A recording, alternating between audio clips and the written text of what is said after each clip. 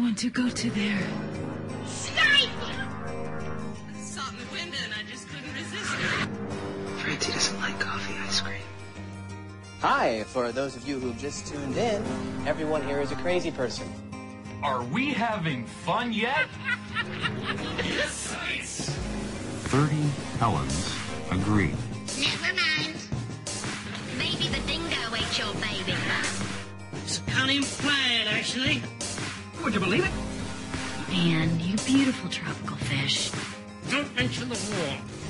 Clear eyes, full hearts, get lost. Hello and welcome to the Televerse, Sundance Sites TV podcast. This is Kate Kulzick, and I'm joined as ever by Simon Howell. Simon, how's it going? Right now I'm kicking Steve Jobs' corpse in the face. That's fun. I'm enjoying the technology.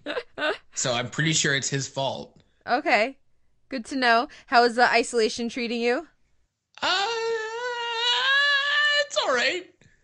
It's all right. You know, it's. I haven't seen a living human in I think 6 days now, which is, if you don't count the mirror, which I don't. So, wee. The joys of being in the Canadian wilderness, but with a Skype connection. A tenuous one. A tenuous one. Yes. Fun with podcasting. We had a lot of fun talking with you guys this week, and with this week's television, we were able to welcome back Dave Walker from NOLA.com and the Times Picayune to help us talk Treme. Very excited about that. Yes, not quite as gargantuan as our first spot, which is to be expected since we only had 5 new episodes rather to talk about, but still pretty great. Yeah, so it's a season spotlight rather than a whole series DVD shelf, though we do touch on the series as a whole. That's going to be at the end of the podcast. But before we get into that and before we start off with our week in TV, we figured we'd start with some of your guys' feedback. So we heard from Carl this week, who had a couple emails for us. The first was about expectation, and he says, Kate and Simon, listening to the talk this week about True Detective, lots of expectations, and also your thoughts of not looking forward to House of Cards, no expectations. I was wondering if there is a way to manage how you come into a series. I ask this selfishly because it seems it really does affect greatly how much I enjoy something. I was really looking forward to another season of Homeland, but was disappointed at the actual season, and conversely, I was expecting The Americans to simply be a Homeland ripoff, and I am loving the hell out of this show, finally catching up with it. Do I need to find a podcast that just dumps on everything so I don't come into it wanting something specific, or do I contact Job for forget-me-now pills that will cleanse my TV palate so I can come in cold? Interested specifically for you as critics who are providing criticism and analysis, if you have any practice for this, or if you just have to factor any influence into your analysis. So, how do you approach expectation and not letting that affect you? I think there are 2 possible ways to do that. The first is to try to know nothing and try to expect nothing, which is really hard to do. And I don't like things that are hard. So what I prefer to do is to try to know as much as possible. Because, I feel like when something gets announced, it's really easy to get hyped up based on, I don't know, the cast or the premise or the network or whatever. But I find that usually when something turns out to be less than totally awesome, there's usually indicators beforehand. Like you go through the writing room and like everyone's individual CVs and what they've worked on.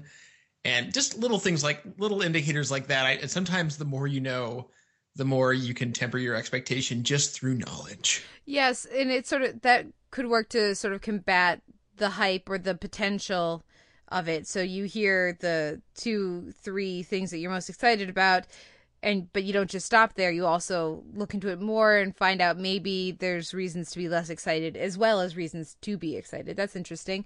That also sounds like a lot of work, so I don't do that either.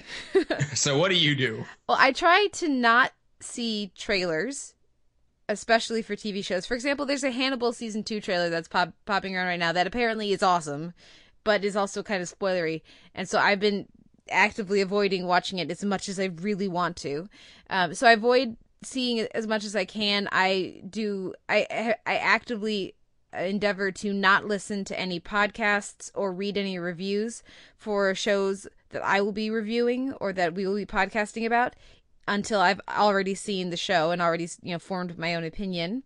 So that's a really big one because it's easy to accidentally start lifting up other people's, what they've been thinking, and bring that into your first initial viewing of something. So that's something I actively try to do. And in general, I just try to be aware of what they are, what those expectations are, what those biases may be, so that I can then reflect upon how my bias influenced my recommendation of a show. So, for example, I really enjoy My Boys, which is a sitcom set in Chicago about a female sports writer with mostly male friends who is not into the whole girly thing. And that character that's not me, but it's the closest representation of me I've seen on a sitcom in I don't know how long.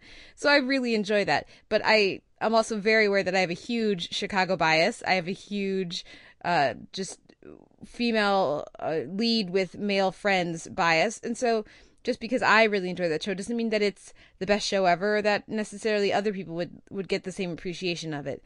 So I just try to be really aware of what the biases are, or what the hype is that I'm bringing into a show. And that's sort of how I approach it.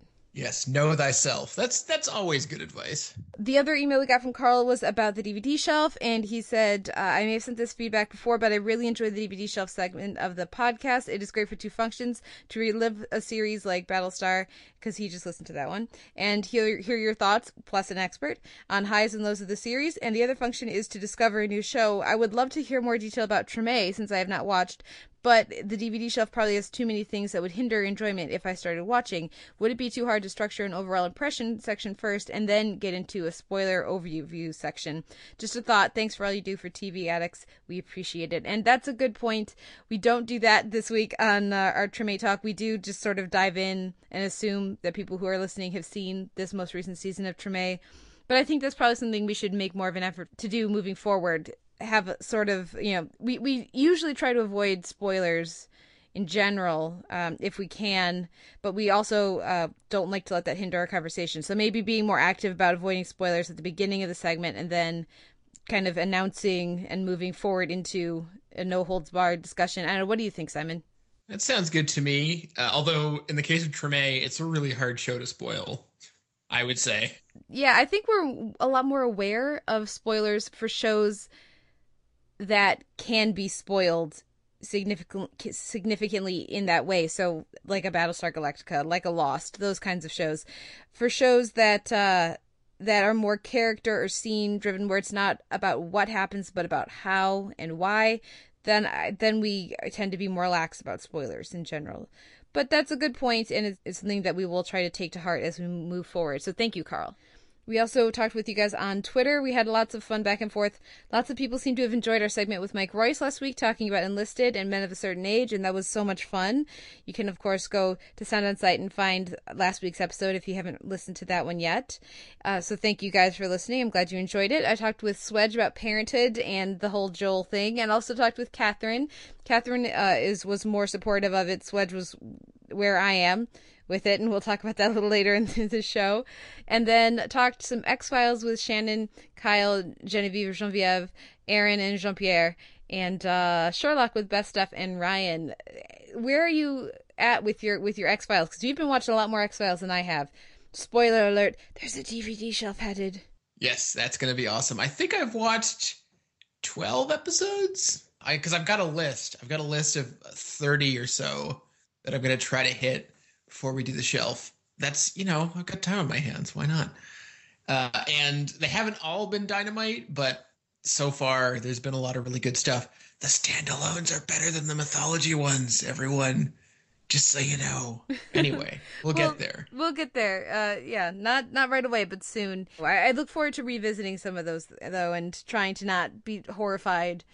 I used to watch X-Files when I was in college in reruns, but I had to stop because I would watch it while I was like having dinner or finishing things up before going to bed, and then I couldn't fall asleep because I'm a scaredy cat. Yeah, X-Files is a lot creepier than people give it credit for. Yeah, definitely. But it was fun to speak with you guys about that, and we got some great episode recommendations from you guys, and I will have fun diving into those. Speaking of diving into things, let's dive into our week in television. So let's take a break and kick things off with our week in comedy.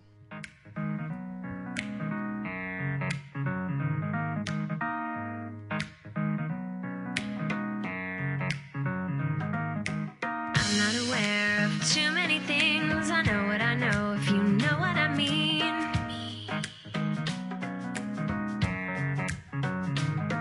Philosophy is the talk on a cereal box. Religion is the smile on a dog. I'm not aware of too many things. I know what I know, if you know what I mean. To do, yeah. First up this week are the comedies, and we're going to take a look at just a handful of them, but let's kick things off with the pilot for Looking for Now. What did you think of this pilot, and what expectations did you have coming in to tie in with our listener feedback from earlier? Well, I feel like it's almost impossible to talk about the show without sort of addressing the idea that it's the girls, but with gay dudes, which is partly just people being lazy, and I think partly is people reasonably pairing it up with its time slot neighbor and, you know, just trying to figure out what it's going to be before it happens, because people like to have preconceived notions of things because it makes them feel cozy inside. I know I do. But I think the word someone else used, possibly Zoller Seitz, to describe it was low-key, and that determines for me the complete difference between this and not only Girls, but I think every other ostensible comedy on TV. I was trying to think of where to slot this on the show, and I guess comedy works because it's not a heavy show to watch. The stakes are fairly low. The characters are amiable for the most part, so that works for comedy, but it could just as easily be a drama, or more appropriately, it doesn't really belong in any genre because, like I said, it's really just watching these characters be, and if you happen to laugh, that's cool. I foresee future episodes that won't feature any laughter at all, and that'll be cool too. Yeah, definitely. And I absolutely agree, this notion of it's the gay guy's version of Girls, or it's the gay guy's version of Sex and the City. Really? No. Just because there's a group of people who fit into the same, you know, minority, be it women, or even though we're the majority, or homosexual men, then that doesn't make it the same in any way. So, yeah, there are a lot of shows about friends kind of trying to figure out their life, and this is just another one of those. I actually enjoyed this a lot. I didn't really have expectation going into it other than it's on HBO and they paired it with Girls, so that tells you something about it. But I wasn't familiar with most of the cast, and it's based off of a short film, but I haven't seen that short film, so I just kind of went into it with that sort of, you know, information percolating in the back, and I had actually a lot of fun with it, and I enjoyed the main characters. I enjoyed the different dynamics, and again, it's sort of like, for me, this is the way in which it's similar to Girls for me. We don't see gay men interacting sexually into any level on network television, and usually not on cable either. And so just seeing, it's sort of like on Girls, you actually see what a normal person looks like when she's naked, when, you know, Lena Dunham decides that she's going to be naked on the show. In this, I think that's actually a really healthy, positive thing for people to see what normal people look like, as opposed to very crafted images, Hollywood images. And I feel like this is, in a similar way, it's nice to see a different subset of people than we usually see on television interacting. Yeah, I think I have 2 points about that. One of which is my favorite sort of recurring thing is people saying, well, that could be hot, when discussing each other, like, oh, lazy eye, that could be hot. Too much beard, that could be hot, etc. Like that was kind of a fun little discourse. But I also, this is going to seem like a strange connection to make, but I was reading about this girl who operates a blog where she reviews people's dick pics. Like she's not reviewing the dicks, she's reviewing the pictures. Like it's not about the bodies, it's not about the quality or length or girth of your penis. It's about how creative was your dick pic? Does it stand out from other dick pics? And what she was saying was about this process was, you realize just the tremendous level of insecurity that men have about their own bodies, and especially in relation to one another. So it's not about straight or gay. It's just about men and how they picture themselves and each other. And to me, that's a huge through line here. It's not just about gay men. It's about men in general. I mean, you could have just as easily called this boys if you felt like it. Thank God they didn't. And I feel like that's an angle that I haven't seen another show take on this subject. So that sort of insecurity coursing through the whole thing, to me, it was sort of my entry point. Because, of course, I know nothing about the gay male experience, young or old. Yeah, and I think that's an excellent point, and that's a hilarious notion, that blog. I'm not actually compelled enough to go see it, to seek it out, but the fact that someone is doing that just kind of makes me happy. And I look forward to seeing what the rest of the season has to bring us. Any thoughts on Girls this week? She said okay. Gabby Hoffman is my thought. I'm assuming she's going to be around for at least 1 or 2 more episodes. I'd be surprised if she wasn't around at least next week. And I think it's an interesting idea to show us more of Adam's family and where he's coming from, and to see that he could actually be much worse. Because although the worst of what we've seen definitely rivals what we see from Caroline almost immediately this week, but still, I think to have the contrast of Hannah and her incredibly, almost hilariously well-adjusted parents compared with Adam's family is an interesting touch. And Marnie. Oh man. Yep. I enjoyed the move early in the episode to have that ridiculous, terrible music video, which was so hilarious and felt so self-aware and great. And I was like, are they gonna actually get me to like Marnie again? This is great. This is a good way to go. Acknowledge it and move on. And then have her acknowledge that it's terrible. Yeah. Oh yeah, absolutely. And then we get to the end of the episode, and it's just the most selfish, needy, painful thing you could possibly imagine. I don't know why I didn't immediately assume that's where they were going when they first mentioned it. The notion of the duet and Hannah really not wanting to do it. Of course, Marnie was going to make Hannah's birthday about her, even more than she already had. So I enjoyed this episode, and I think, exploring Adam's family is really great. It's a good move, and I look forward to seeing what comes next for that. It was an episode of me watching it going, my idea of a perfect 25th birthday would be hanging out with my friends all weekend playing board games. So this is so outside of my sphere. I was just I felt like I was like at the zoo watching what the normal 20 somethings are supposed to be doing. But I did actually really enjoy the episode. I want to also give props for Ray's hilarious fight sequence. Yeah, that was great. Ray is still my favorite character and the one who I relate most strongly to. Yeah, I liked his whole conversation with Shoshana, and that wasn't really a conversation. That wasn't a conversation, and definitely he's by far the more interesting of those two for me. So we'll see what he does next. And I like that they've kept Hannah working at Grumpy's so that we have a very easy in to spending more time with him as well. So we'll see where they go next with Caroline and the rest of the through lines that we see brought up this week. Let's move on to our next show, which is, we're gonna sort of like we paired Looking and Girls, we're gonna talk about Brooklyn Nine-Nine, The Bet, and Enlisted, Randy Get Your Gun, sort of together. What did you think of these 2 episodes, and where are you at with them right now? I wanted to specifically praise Enlisted because too often with dramas and comedies, the second episode is just the pilot again, except slightly shuffled around. And the Enlisted second episode was the first second episode in a very long time that didn't feel like a second pilot. So props to them for that.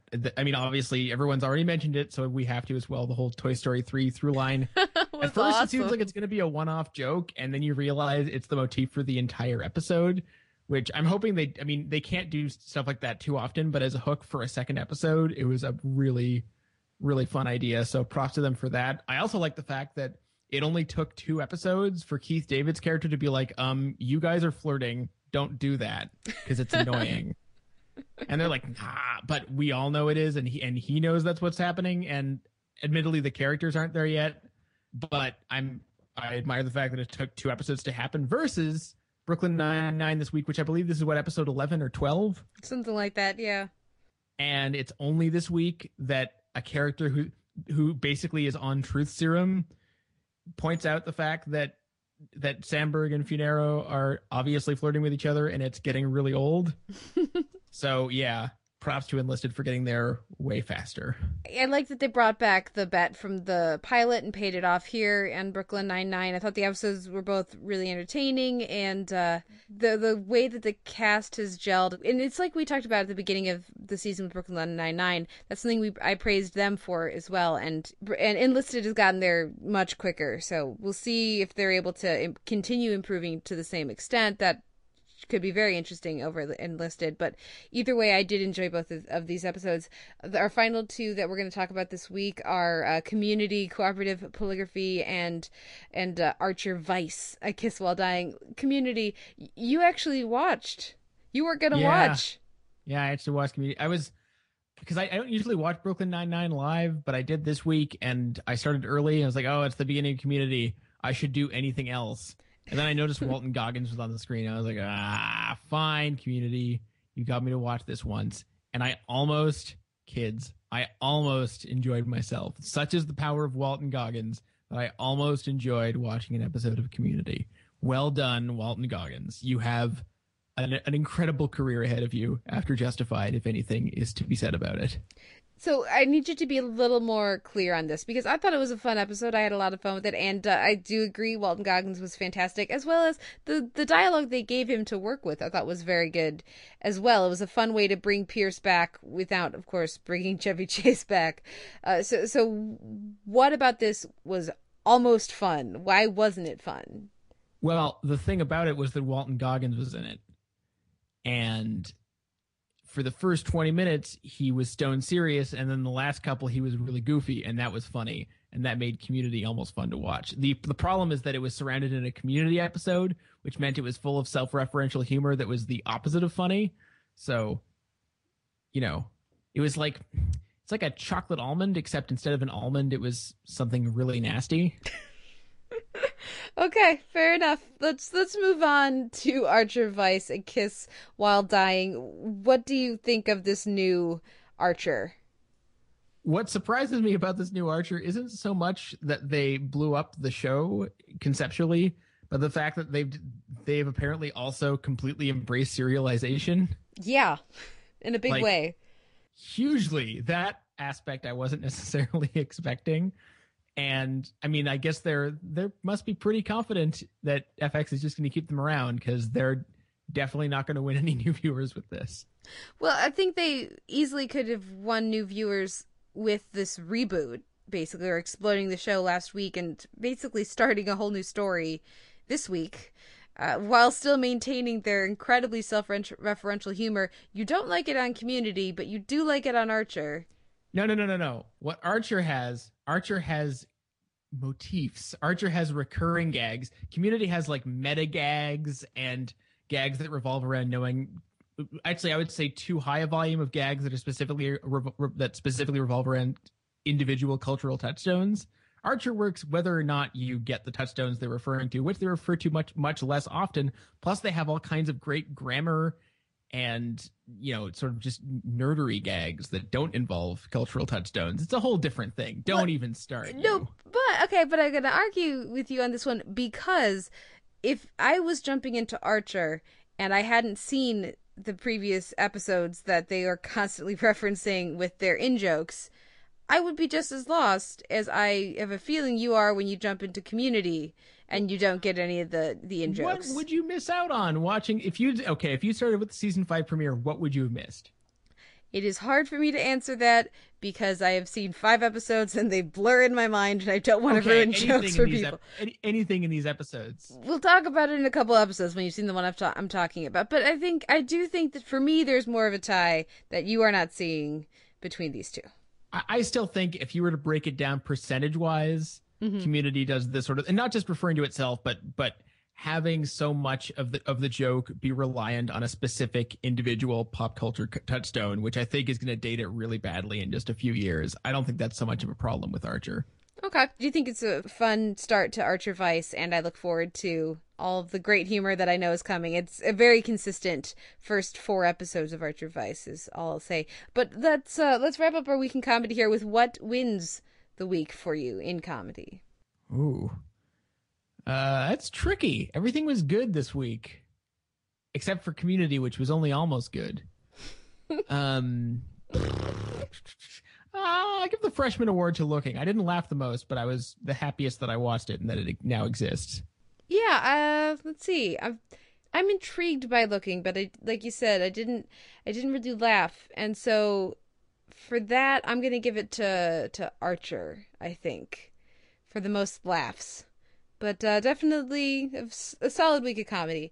I have to mention Ari Archer, that last gag of the villain sitting around in the whirlpool saying that was a stupid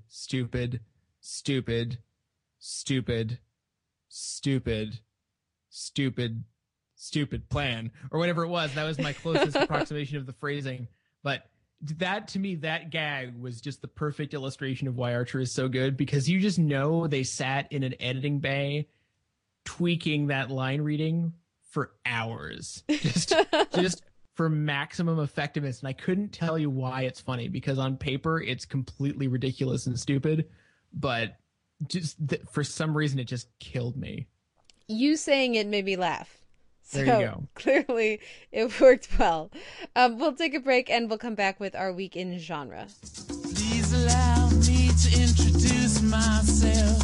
I'm a man of wealth and taste. I've been around for a long, long year.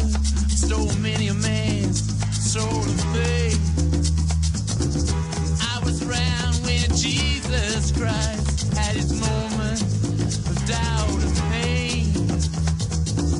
Made damn sure the pilot washed his hands and sealed his face.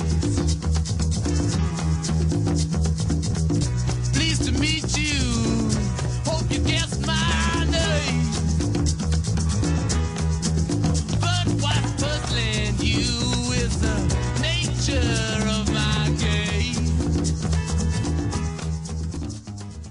This week in genre, we have the pilot to Black Sails, we have American Horror Story Coven, Protect the Coven, we have the Sleepy Hollow finale, The Indispensable Man, and Bad Blood. It was a two-parter. We'll also talk a little bit about Vessel, I'm sure, which was the episode from last week. But before we get into that, I wanted to mention In the Flesh, which is a sort of zombie series that aired in the UK last year, and I finally caught up with that. It's only 3 episodes, but it was one that people were recommending to me, and I just wanted to say thank you guys, because it was very good. You were not kidding, and I had a lot of fun with it, and I look forward to hopefully getting to discuss that at some point when we bring back our Walking Dead podcast when the show comes back, because I do think it's getting a lot right and has a lot more interesting things to say in that zombie setting than maybe what the more typical zombie show has. Are you interested in checking out that show? At some point. I mean, it's got your seal of approval, which means a lot. And actually, I probably would have checked it out before that because, zombie fatigue. Yeah, it's really easy to get, tired of some of these very familiar settings, and zombies are certainly one of them. Vampires are another one of them. But they do some interesting things with character development and with loss and moving on and coping and all sorts of different things. So it was good. It was a lot of fun. Let's jump in though to Black Sails, and the pilot for this leaked online and so then was put up early. It will be premiering this coming week, I believe. Does that sound right? This Saturday, I think. Yeah, it sounds about right. What did you think of Black Sails? Well, I'll say this. Bear McCreary scores the hell out of this thing, even more so than he has done recently. And the theme song, which I assume he composed, is pretty cool. And it's also directed by Neil Marshall, who directs the hell out of it. So, points to both of them. And I would say that the first 10 minutes or so before we actually start to meet characters that we're supposed to be invested in are pretty good. Mostly because it's just straight up pirate mayhem with creepy makeup and smoke and stuff. That stuff's all great. Cannonballs are fun. But then, the dialogue sets in and the people we're meant to be spending our time with, and that stuff did not interest me in any way, shape, or form. Yeah, the characters did not grab me. I'm pretty sure I was supposed to be very intrigued by our lead, and I'm not even a little bit. But I do think the setting looks great. The all the tall ships, those action sequences work very well. I would say I enjoy tall ships, so I have a little bias there, speaking of expectation and bias. But yeah, these characters, I'm really not invested in any of them. The atypically gutsy female lead that they introduce is really not interesting. I think there's a different and more creative way to do that character. This is a character we've seen many a time in a period piece that wants to not be period with its gender representations, and it's a tricky spot to be in. Do you stay more period specific and have less empowered female characters, or do you subvert that expectation but then wind up with this sort of very cliched twist on that as we get here? I don't know. I just think it could have been done a lot better. I do agree the score sounds good, but I'm not particularly interested in tuning back in. Yeah, when you're talking about the depictions of women on this show, it's almost fascinating because there's so many different kinds of wrong and well-meaning wrong. Like, you can see that they were trying to do something interesting, but it's produced by Michael Bay, and I can't help but have his influence in the back of my brain saying, yeah, you guys were really not equipped to handle this problem. You probably should have just dodged it. Yep. What about the different ships and the intrigues? Any of that pique your interest, or is this a wait to hear if people say it gets better kind of situation? Kinda. I mean, if I had to pick one plot thread for them to keep going on, I would have actually made the captain, the principal character, mostly because that performance was the most interesting, and sort of the intrigue of trying to buy votes and see who remains captain, etc. I think that was the strongest through line. It still wasn't terribly interesting, but it was more interesting than the adventures of, spoiler, who the actual main character is. Yeah. That stuff was not compelling to me, and the stuff with headstrong but pretty lady who just didn't seem credible throughout, and what ended up happening with that, also not interesting to me. Yep. Absolutely agree. And yeah, we'll see if we tune back in or check back in on the series. But right now it looks like probably this is one that we will not carve out the time for. Let's move on to American Horror Story Coven, Protect the Coven, which we're going to keep carving the time out for because we've invested, 11 episodes into this season. But man, is this not coming together for me at the end. I will give it credit for one thing. I think that the way they've handled Delphine is actually really interesting in terms of having her have that so-called revelation 2 or 3 episodes ago, but then having her just be like, no, that was a moment of weakness. I'm still a terrible, terrible person. I feel like that actually rings true to me. That is an interesting way to handle that character, and they take her to more horrible extremes in this episode than we've perhaps seen before, which is saying something. If nothing else, this was one of the gnarliest episodes so far, which, again, is saying something. Lots of appendage cutting. Ooh. Plus, it has, I think, the most ghastly just single image of the whole series so far, which is long-haired Dennis O'Hare in a doll's outfit cradling an actual baby. Yep, that was very creepy. Very creepy. But yeah, in terms of cohesion, yeah, no. Yeah, and there are these interesting images and ideas. That character development, like you said, with Delphine, or lack thereof, is interesting. But I can't help watching these most recent episodes and without wondering, why am I seeing this? What does this have to do with the season-long trajectory or what's going on? It just feels very messy and distractingly so at this point, rather than endearingly so as it was earlier. Yeah, I think aimless is the word that mostly comes to mind. And honestly, if I hear one more character talk about how actually they're the next Supreme, or just anyone talking about the Supreme at all, I may have to jab my own eyes out. Yeah, something like that. We'll see what we have to say next week. There's only 2 episodes left this season. But let's move on now to our first finale of the year, which is the Sleepy Hollow finale. Last week we of course had Vessel, and then this week we have The Indispensable Man and Bad Blood. Zombie George Washington. Yeah, I wish I was as impressed with Sleepy Hollow as everyone else seems to be, but I'm just not.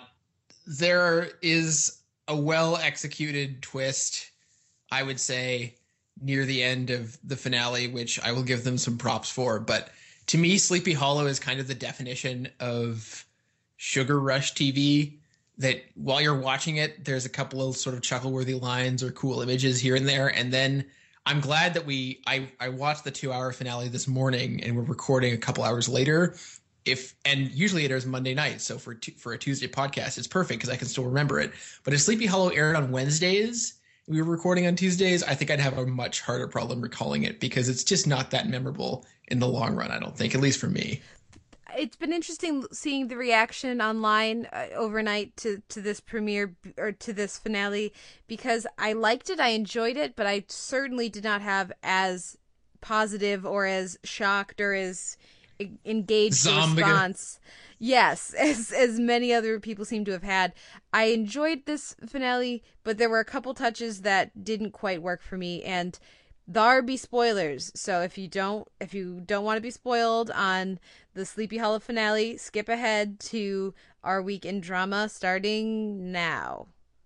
Okay, so first of all, I have to mention the shout out to Yolanda with the Soul Siri thing. That felt really unfortunate. I wish they hadn't done that, because that just felt like way too self-aware and sort of beating a beautifully crafted scene of a dead horse. So I wish they hadn't, kind of gone back on that. That's a minor quibble. The thing we got to talk about, though, is the reveal of John Noble as the son of Ichabod Crane and Katrina. And two things. First of all, thank God we're not going to have to deal with teenage son. I had that same thought. Thank God. So that's fantastic. It's well executed twist. It makes sense, and it is clearly foreshadowed in these episodes, especially in the last episode of the season. However, it utterly fails the fridge test because he was buried 200 years ago with his heart stopped, so he shouldn't have been aging, and then he was drawn back up to the surface 13 years ago. Why is he John Noble aged?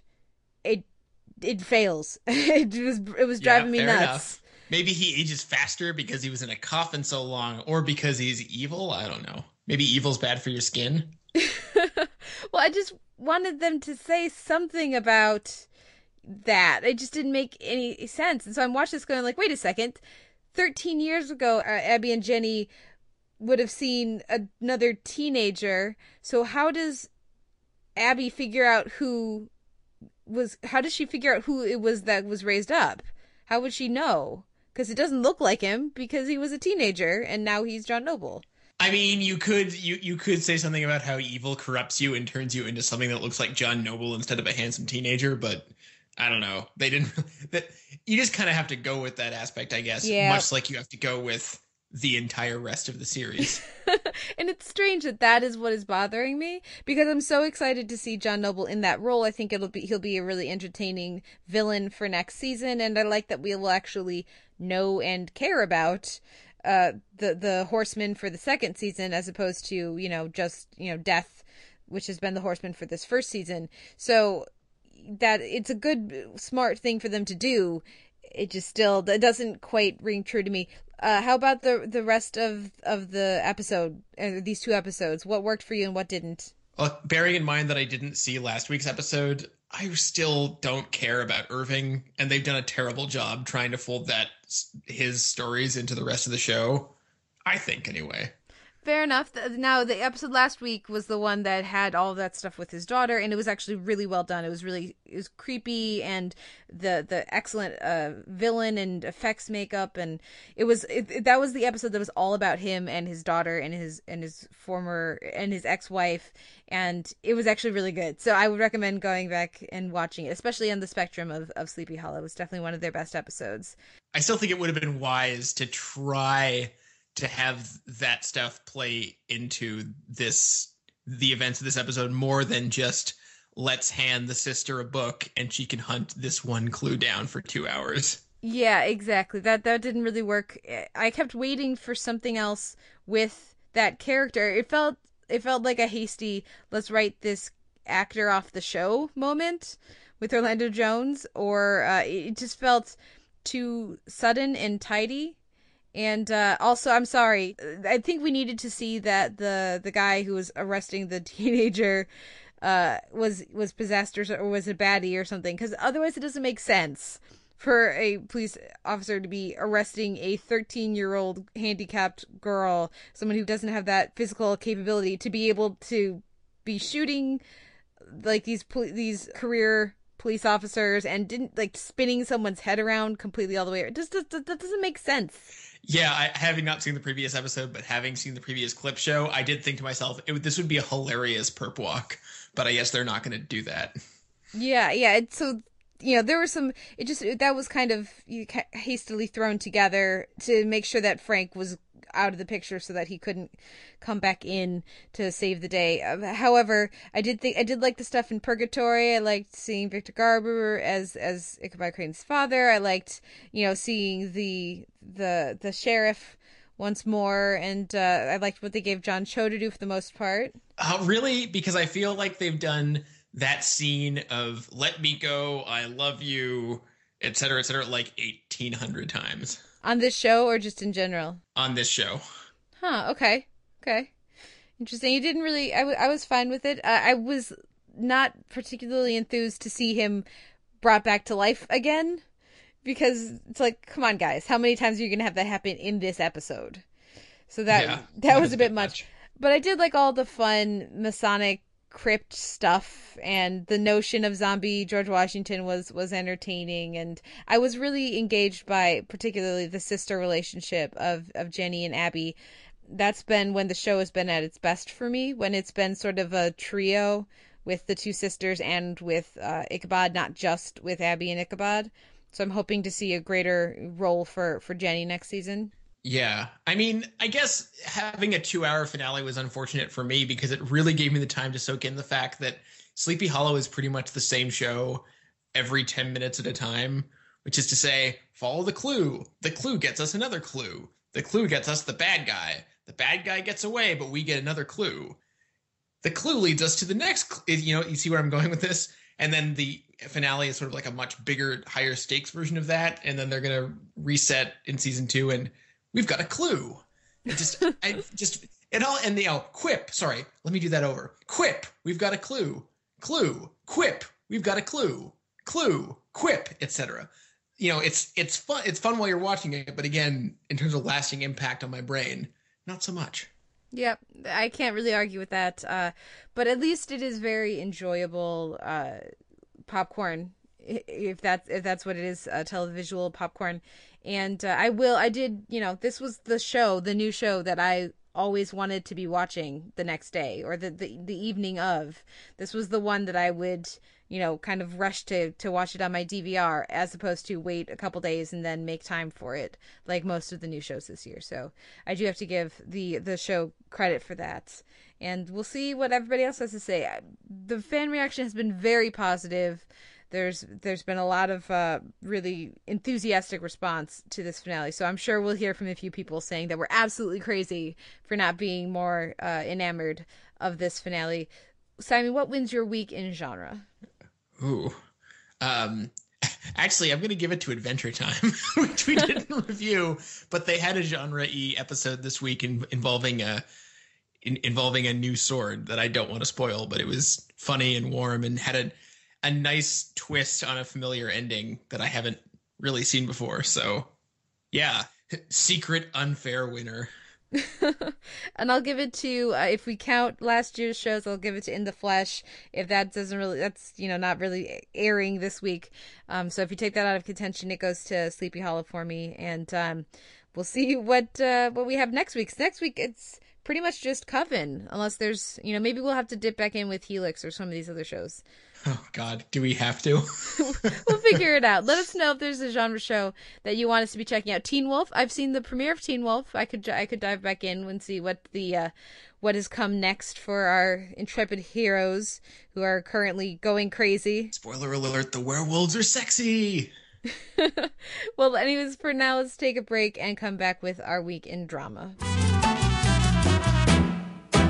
¿Dónde estás, Yolanda?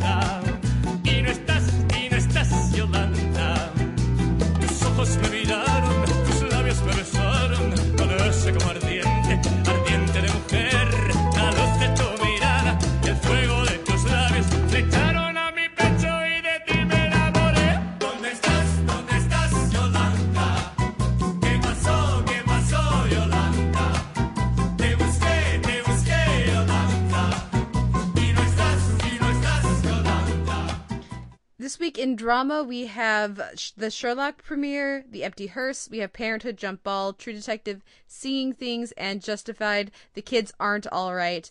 But before we dive into that, I wanted to mention, since we don't have a reality section this week, we decided to give reality another week off. I wanted to mention Time of Death, and this was the best place to put it. This is a documentary series that aired on Showtime last year, and I wasn't able to get to it before the end of the year. I've only seen the first episode so far, but it's really good, guys. It's really good, and I expect to be sobbing every week. Maybe not sobbing, but definitely hugely emotionally affected. It's a series that follows people who are in hospice care and basically approaching their death, and their families, and talking to both the people who are dying and also their families before, and then of course the families afterwards. And it shows a depiction of what the end of life is like for a lot of people that we don't see ever on television, and it was hugely emotional. There's one, it sounds like each episode follows two groups of people. There's one that is a through line throughout the entire season, and there's each episode has another person who's also going through this process. And if the rest of the season is as good as the first episode, it probably would have made my top 10 of the year last year. So it's really good. You guys should check it out. Hot damn. Yeah, I've probably overhyped it for you all now. I'm sure Element of Discovery was in there for me as well, but it's really good. Everybody should check it out. Let's move on. Speaking of overhyped. Speaking of, yeah, let's move on to the Sherlock premiere, The Empty Hearse.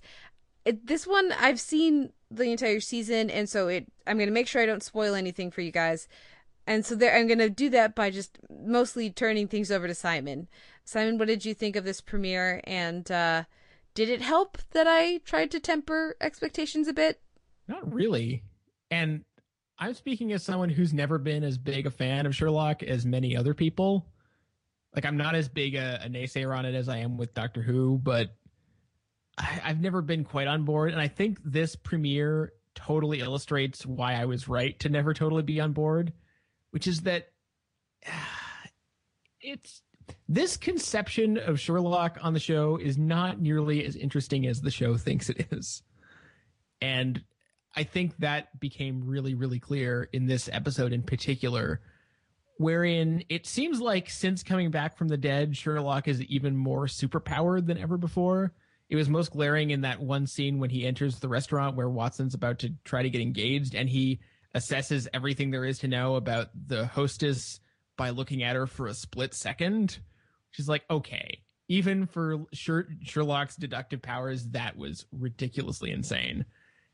They've elaborated on the visual style in ways that I think are garish and unfortunate. The plot really doesn't... there really isn't much of a plot. It seems like half of the episode is taken up with, let's all just be really happy that Sherlock's back, and just gloss over the fact that it was completely sociopathic and insane. Stop me at any time. I can't. The trouble that I have with this season of Sherlock is that as much as I do really enjoy the first two seasons and these performances and elements of the season, it still has the same Moffat problem that Doctor Who has right now and has had for quite a while.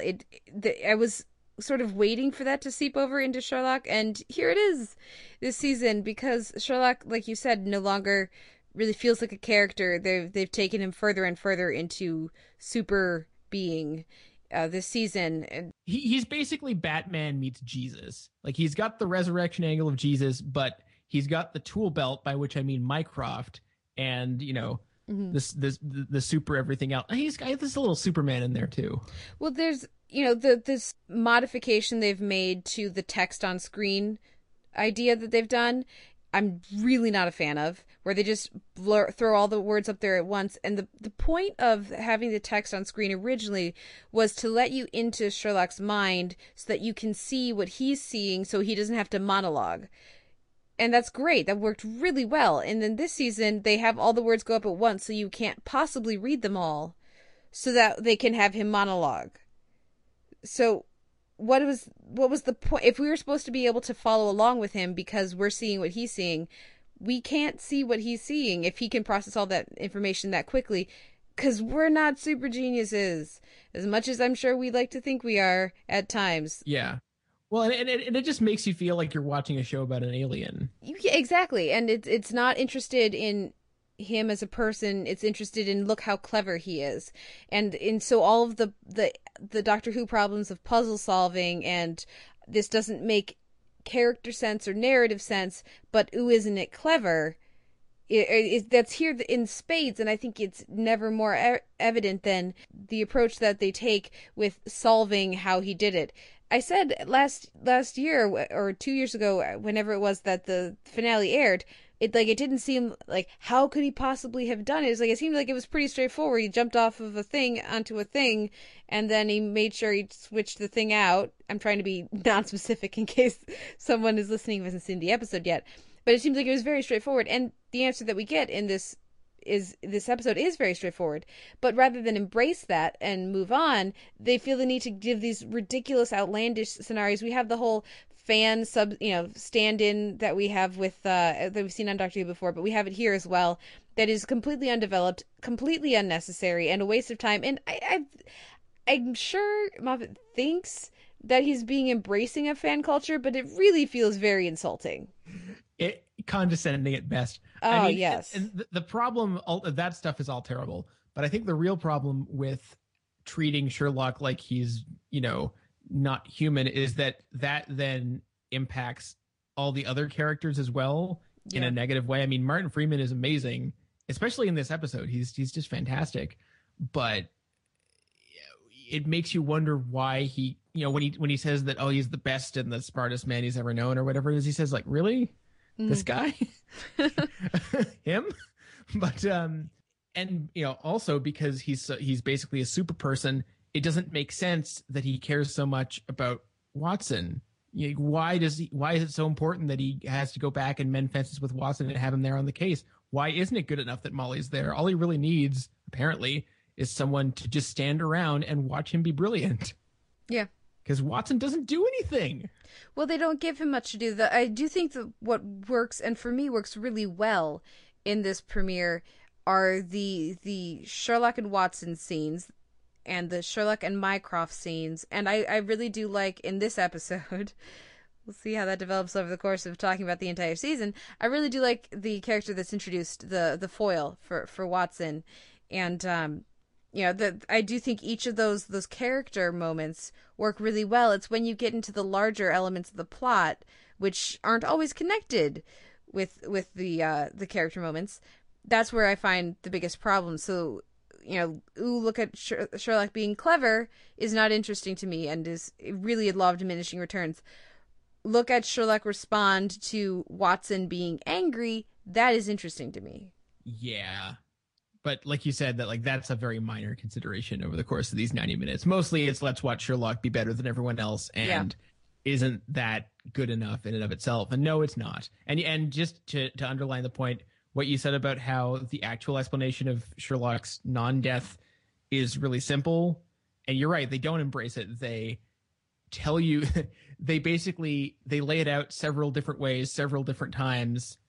And really, the way it actually happened is not that different from the very silly way we see it first happen in the episode. And it feels like it's all an effort to disguise the fact that, it is actually really straightforward. And you're right, they could have embraced it. Instead, they decided to make basically a huge pun on behalf of the fan base, which was just, why are you wasting half of a 90-minute episode with this? Yeah, well, there's larger structural problems in these episodes. It continues throughout the season, unfortunately, and you said earlier the visual element. Not only do I hate the new way they're doing the text on screen, but the Mind Palace. No, guys, no. Don't do the Mind Palace.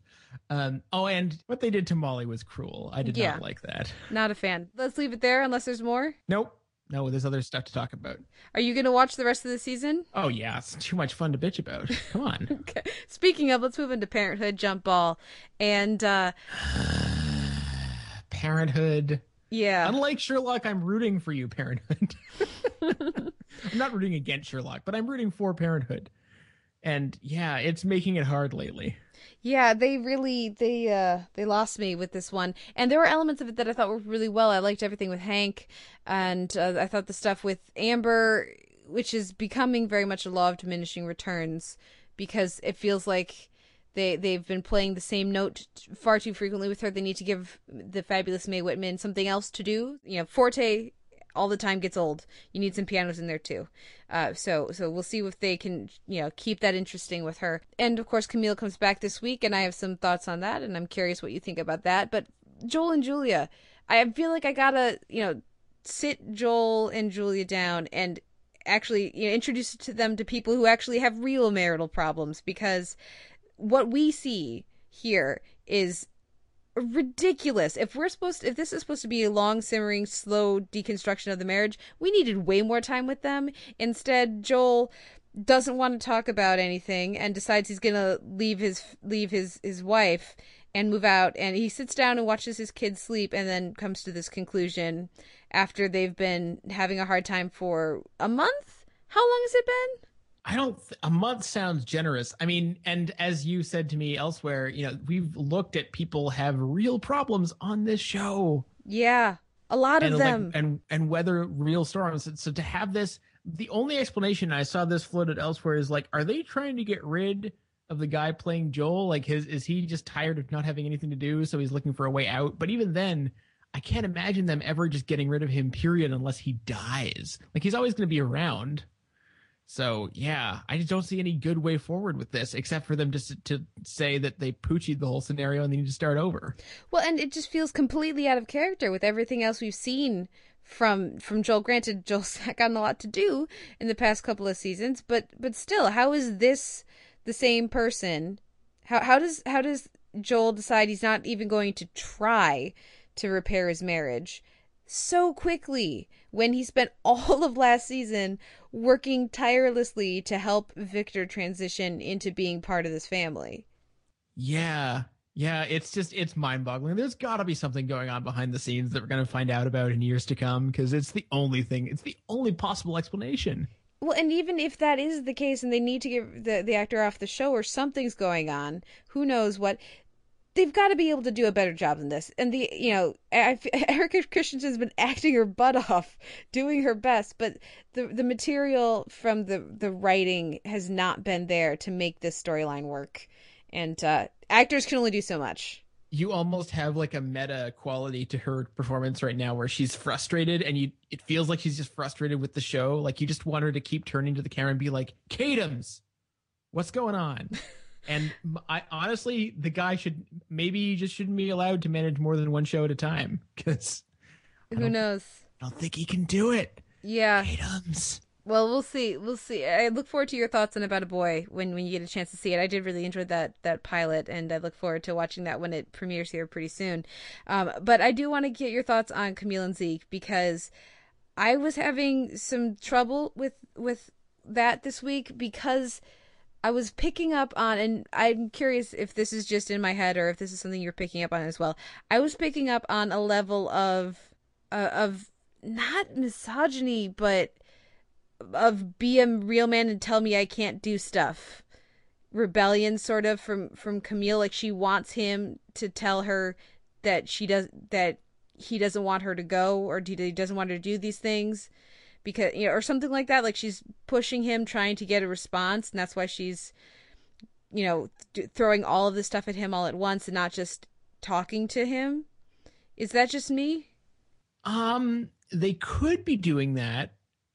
I think it's more likely that she just wants to get a response of some kind. Mm-hmm. I don't think she's necessarily looking for talk me out of this, because, I mean, she's obviously enjoying herself. She's not pretending to enjoy herself in the hopes that he'll pull her away from all of her fun times. Mm-hmm. I don't think that's a reasonable. Oh God, no. I hope that's not what they're doing. I think that she wants there to be a dialogue. At least this is the better idea. Like, the better idea is for her to want a dialogue and be for trying to, have one happen. The worst option that they might actually be doing is just that they've had a communication breakdown, and she has no idea that he's upset about all this, which would be really dumb. Well, because it doesn't sound like she's trying to open up a dialogue, because what she says is she doesn't give an ultimatum, but what she says is, I'm going to do this, and I know you don't want to sell the house, and that's too bad, because I'm going to keep doing this other stuff. And so that doesn't seem like that's someone trying to open up a dialogue. I think in a way it is. I think she's trying to say, like, you are unable to live with some compromise, so I'm just going to do this. And until you can compromise in some way, this is what life is going to be like. That to me is a different thing from tell me not to do this. I guess. I don't know. It feels like there's a more interesting or a more nuanced way to handle some of these exchanges, I guess, is what it was bothering me. Because I agree. She, these are interesting, fun things for her to do, but the way she's phrasing how she's expressing herself feels very much like she wanted, she doesn't say, I really want to stay for this next week in Italy. Is that all right with you? I know you'd like me to come home, but is that all right? She phrases it as, unless you don't want me to. Mm-hmm. And that feels very loaded to me. That's true. I mean, I guess we'll have to see. You make a good point. I really hope that's not what they're doing. Now you've got me worried. But I think it's a credit to the show and both actors that there is any mystery there. And the mystery will hopefully not be deflated by that terrible suggestion you've just floated. Yeah. Hope we'll see. We'll see. It was just sort of, I think it was pinging in the back of my brain while I was being frustrated about Joel and Julia. Let's move on to True Detective Seeing Things. And this is the second episode. I thought it was a really strong one, a strong follow-up to our premiere that we talked about, the pilot that we talked about last week. And I like this whole notion of potential drug-induced visions. I like what we find out about McConaughey this week. Less interested in what we find out about Woody Harrelson. What about this episode worked for you, and what didn't? And how are you feeling about the season moving forward? I think my broader issue with True Detective right now, and I'm hoping it's something that gets alleviated later, is kind of similar to what's happening with Sherlock, which is that too much of the show seems to be about McConaughey being brilliant and everyone else having to sort of pivot around him.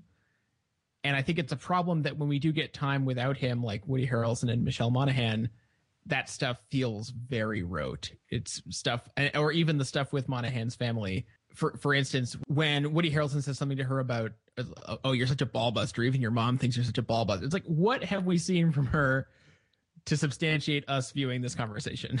Well, the only thing we've seen is the exact opposite, is the mom saying, I know you're unhappy, talk to me about it, or maybe not in a very supportive way, but we've seen the exact opposite from the mom. So actually that one, I was fine with that because it just showed how out of touch he is with her and her family. Okay, fair enough. But the whole discussion between them and I think Monaghan's really good in these scenes and it makes them a little bit fresher in that sense. But that whole argument of she knows exactly what's going on and he's lying about it and blah, blah, like we've seen these beats so many times with cops, with cop characters, with detective characters. I don't need to see this again. Let's do anything else with that. And the scenes with the mistress were even worse. Well, and we also see that scene in the future, or in the present, however you want to phrase it, where he's talking about, basically, he has no remorse about cheating on his wife. And so that tells you a lot about where that arc is likely headed in the past storyline, when he talks about how, these kind of cases will mess you up, and you have to take your release where you can find it, and so that you can be a good father and come home to your kids. So that tells you everything you need to know about, what's going to happen moving forward. And that's somewhat of a disappointment to me, unless there's a shakeup coming soon that we don't know about. I don't know. Yeah. I guess it's either Michelle Monaghan gets nothing to do or gets horribly murdered. It's one or the other. But anyway. Yeah, but if she got horribly murdered, he would, not be happy. He'd probably be less flippant about having cheated on his wife. That's true, yeah. Well, you would think so, wouldn't you? But anyway.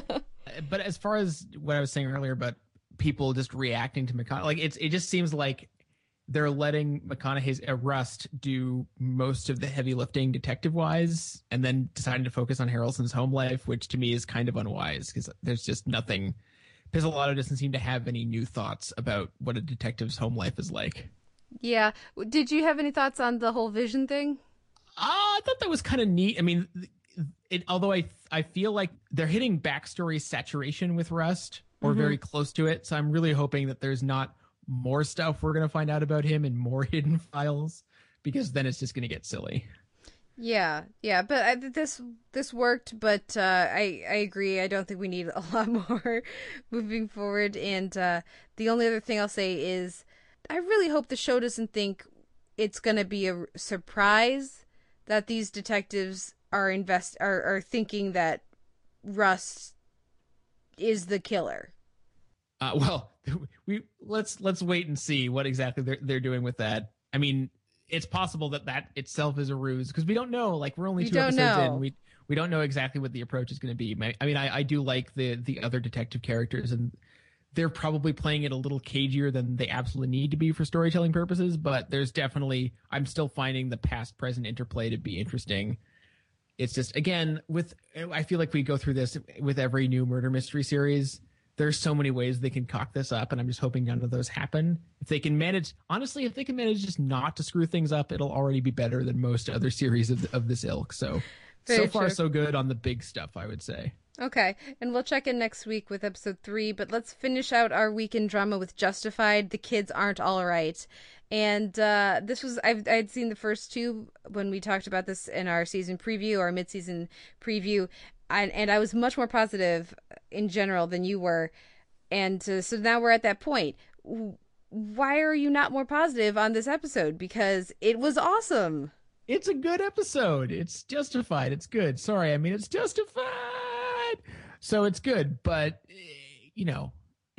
Justified's got way higher gears than this. I mean, first of all, very little actually happens in this episode, especially by Justified standards, which is a little bit worrisome for early season Justified. Like, trying to think back, okay, so we had the adventure with Loretta, which was great. We get to see her once every 2 seasons now, I guess. Thanks, Last Man Standing. Although I recently found out that Natalie Z's character on The Following is dead. So I don't give a fuck about spoiling The Following. So sorry about that if you didn't get to The Following premiere. So I was like, does this mean they get to bring Natalie Z back? Anyway, I'm still thinking about that. But so yeah, the stuff with Loretta is fine, and it's a good way to bring up Raylan's parenting anxiety. Probably it's the best part of the episode. The whole misadventure with Paxton's wife is less interesting to me, partially because the actress doesn't seem that strong to me, at least so far. I feel like we're supposed to be getting this like animal magnetism between her and Boyd, and I'm just not feeling it. Is that just me? Yeah, I wasn't picking up that we were supposed to be feeling any sort of physical attraction. It got the sense that they respect each other, and that they can see, like, that Boyd can read her and see that she is very intelligent and somebody that he respects in that way. Okay. I'm not going to say anything, but I think that I'm right and you're wrong. Okay. We'll see. There's definitely something that they could play with there. What do you think of the notion of Art sort of piecing together the events of last season's finale? I mean, if Justified is anything to go by, I feel like he's going to figure that out way faster than he would on any other show. Whether or not that's going to have any long-term ramifications, I really can't decide. I mean, we found out this week that they are for sure ending next season. There's now 24 episodes of Justified left. Just keep that in mind. Next, by the end of tomorrow, there'll be 23. But, he's not going to sack Raylan. So, I mean, what are they really going to do with that? I think it may end up sort of like a slightly harsher version of what happened when he found out about the whole money theft thing, which is that he was just like, I'm just going what exactly did he say? I'm just going to let this sort itself out. I feel like it'll be a variant on that. I don't think it'll be much more serious, but I've been wrong before. Okay. Yeah, I look forward to it. I like that they're taking that approach. I think that's nice. The show has a good track record of series history and bringing elements back. What did you think about the introduction of a couple new players in the Harlan Drug game? AKA the Harris brothers? Yes. From The Wire and Awake. Interesting casting. Actual brothers playing brothers, which is apparently a rarity for them. Yes, apparently, semi-spoiler alert, that's not the last time we'll see them. So we can look forward to a reappearance. I wasn't sure how much I appreciated the whole SEAL Team 6 thing. That seemed like a kind of a strained attempt to make them seem more badass. It seemed like kind of a late episode insertion. But other than that, I thought they were fine. Not especially memorable in like the pantheon of Justified baddies, but that's kind of a long shadow anyway. Yeah, this just felt like filling out the world a bit more, and I expect to see them pop up here and there. I don't think you cast them for 2 scenes. I don't think you cast those guys for 2 scenes. But yeah, I guess I just was much more positive. I loved every scene we got with Loretta and Raylan, and picking up. I loved his read on her and who the troublemaker in that relationship was. I thought that worked really well, and I just had a blast with it. So I guess I'm still more hopeful about the season moving forward than I think you are. How did you feel about Amy Smart? I think that's good casting, and I enjoy her, so I look forward to seeing what comes next. Yeah, I'll be curious to see if she sticks around longer than Raylan's quasi-love interest from last season. Yeah, he's got a thing for blondes, doesn't he? He does. I like that they've been consistent with that.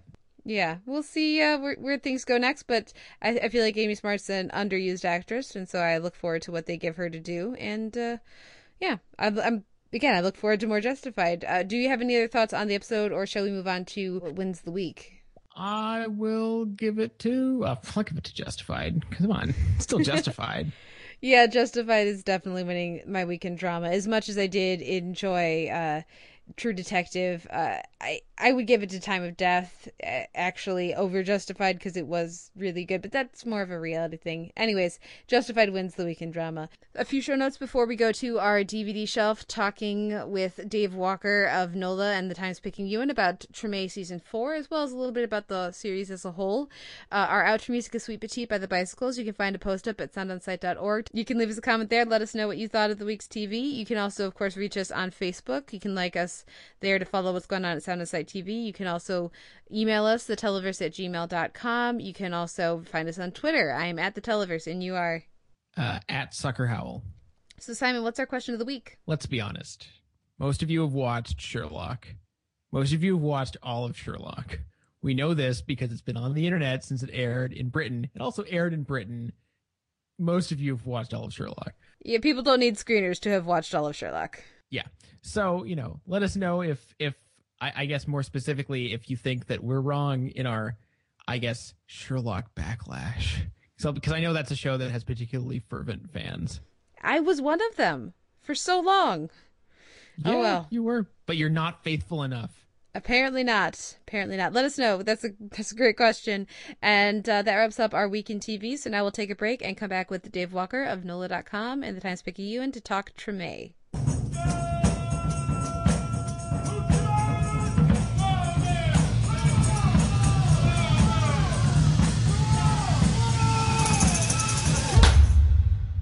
We're trying to build something. And look, Antoine, I can't tell you it's going to get easier.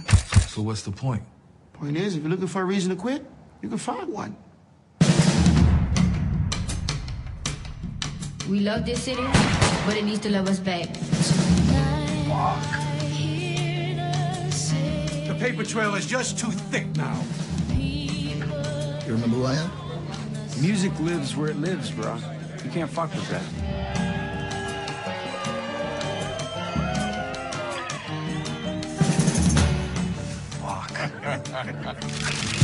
Ooh, let's go hit it.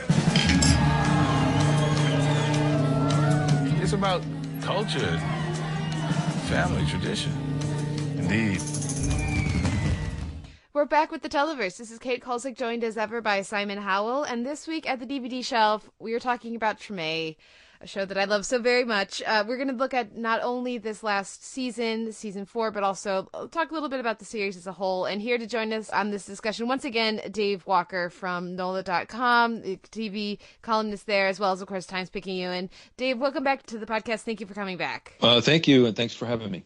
So glad to talk about Treme again, and I remember we had a great conversation at the end of season 3, and I guess let's just dive in with what did you think overall of season 4? It's a bit of an odd, end to the show with just a few episodes, but what did you think of this season overall?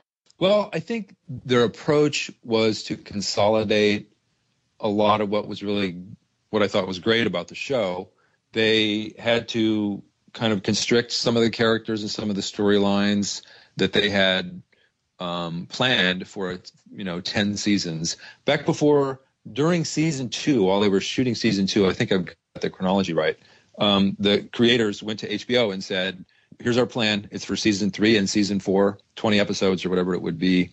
And they went to them then with that plan. So they'd been thinking about where they would get to in this last half season for a long time. And so I think they had to pull back a little bit on a couple of the characters. Eric Overmyer, one of the co-creators, told me, and I actually have an interview with him running later this month to coincide with the DVD release of the complete series.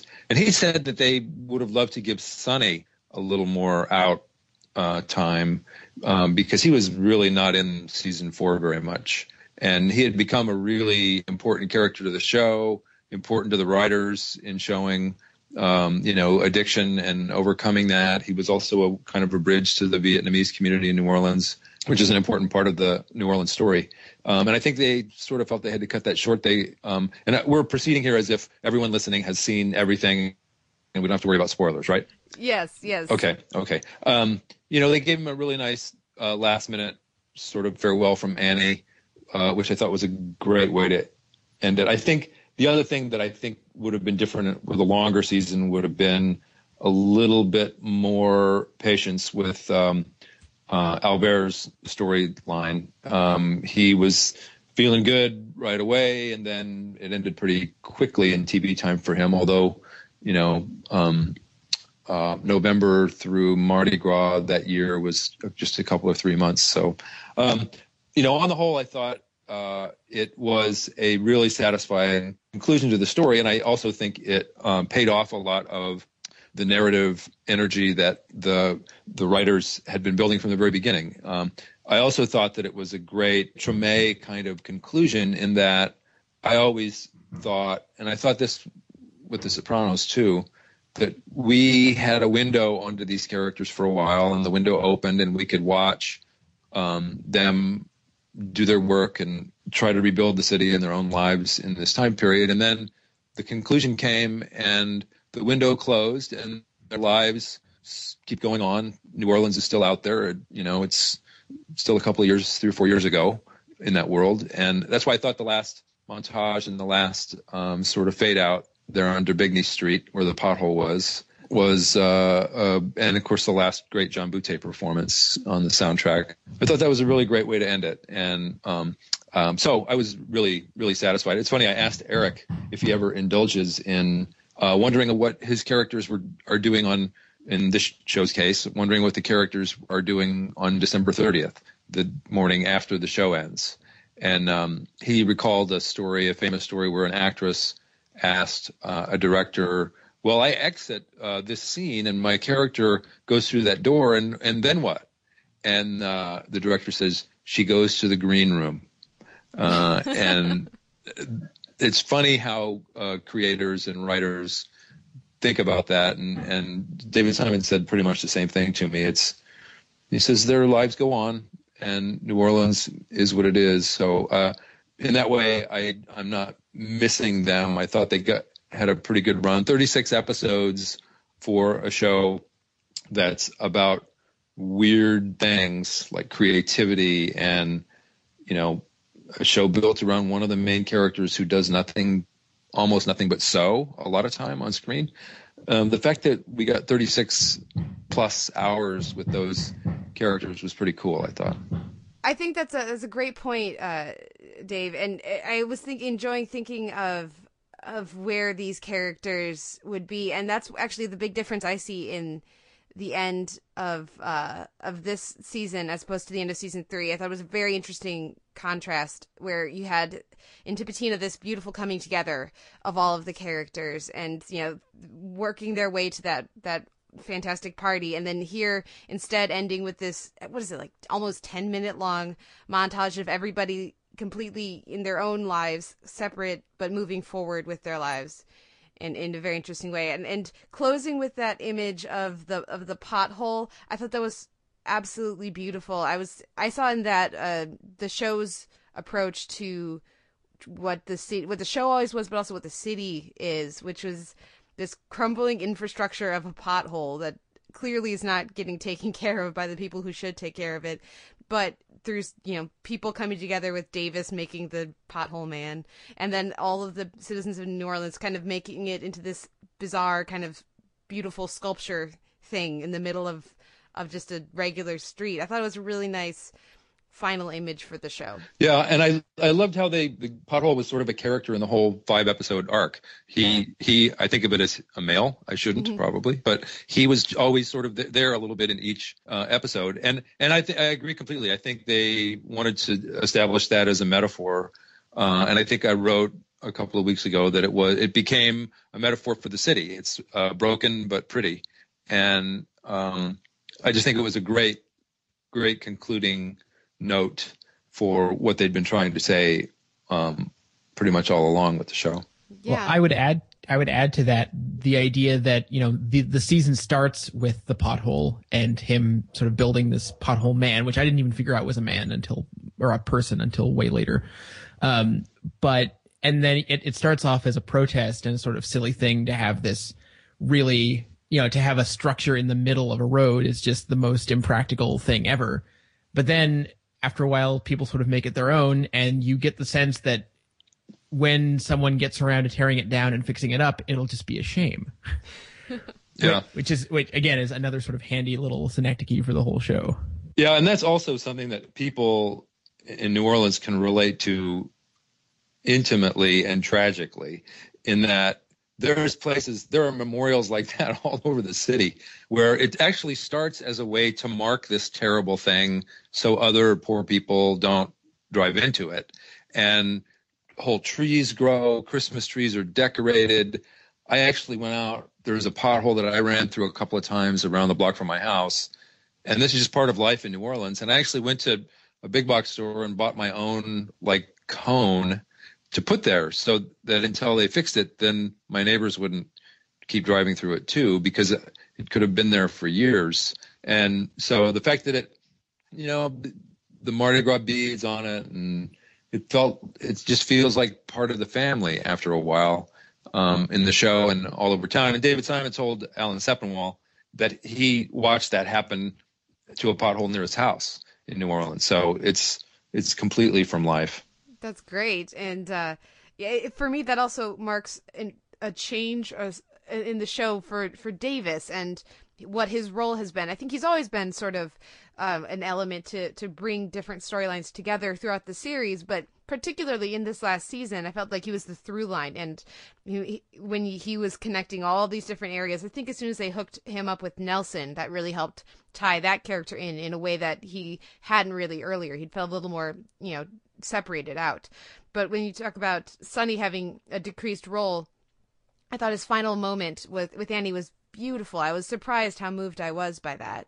But there are definitely some characters that due to there only being 5 episodes had to be pushed to the side somewhat. But I appreciated the extra effort to use Davis in this last season to really make all of these lives feel even more connected than they already did in the previous seasons.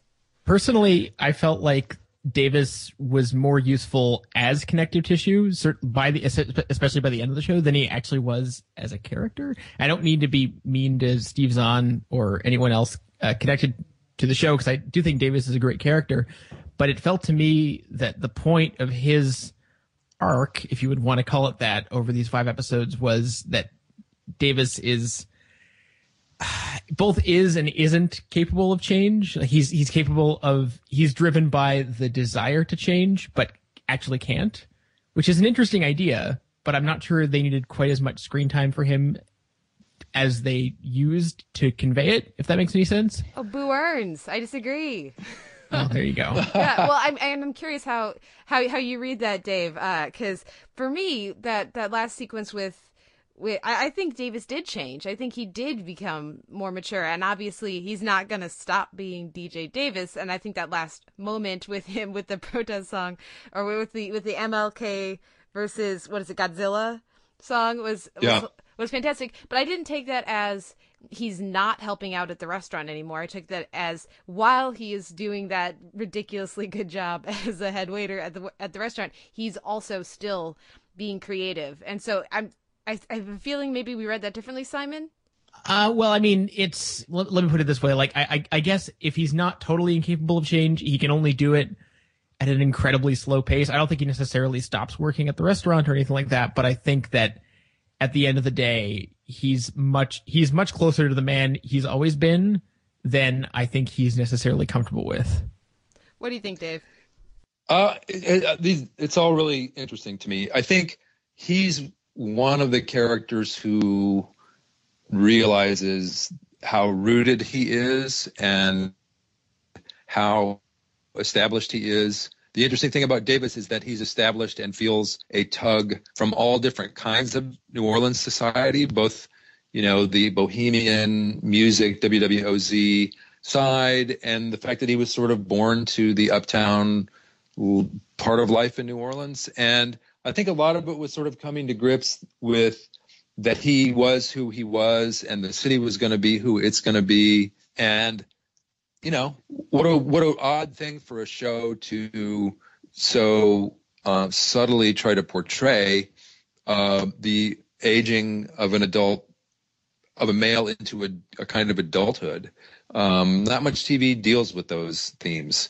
It's either what it's like to be a perpetual adolescent or whatever comes way after that. He's sort of in those kind of middle years, and New Orleans allowed him to kind of hang on to that, and it will for the rest of his life. I think I get the feeling he'll be on the radio sermonizing sometimes for the rest of his life. And I think the choice of Davis as sort of the character who could reach into all these different worlds and know all the characters. He would know Antoine, he would know Tony, he would know Jeanette, because he's in all those different parts of New Orleans society.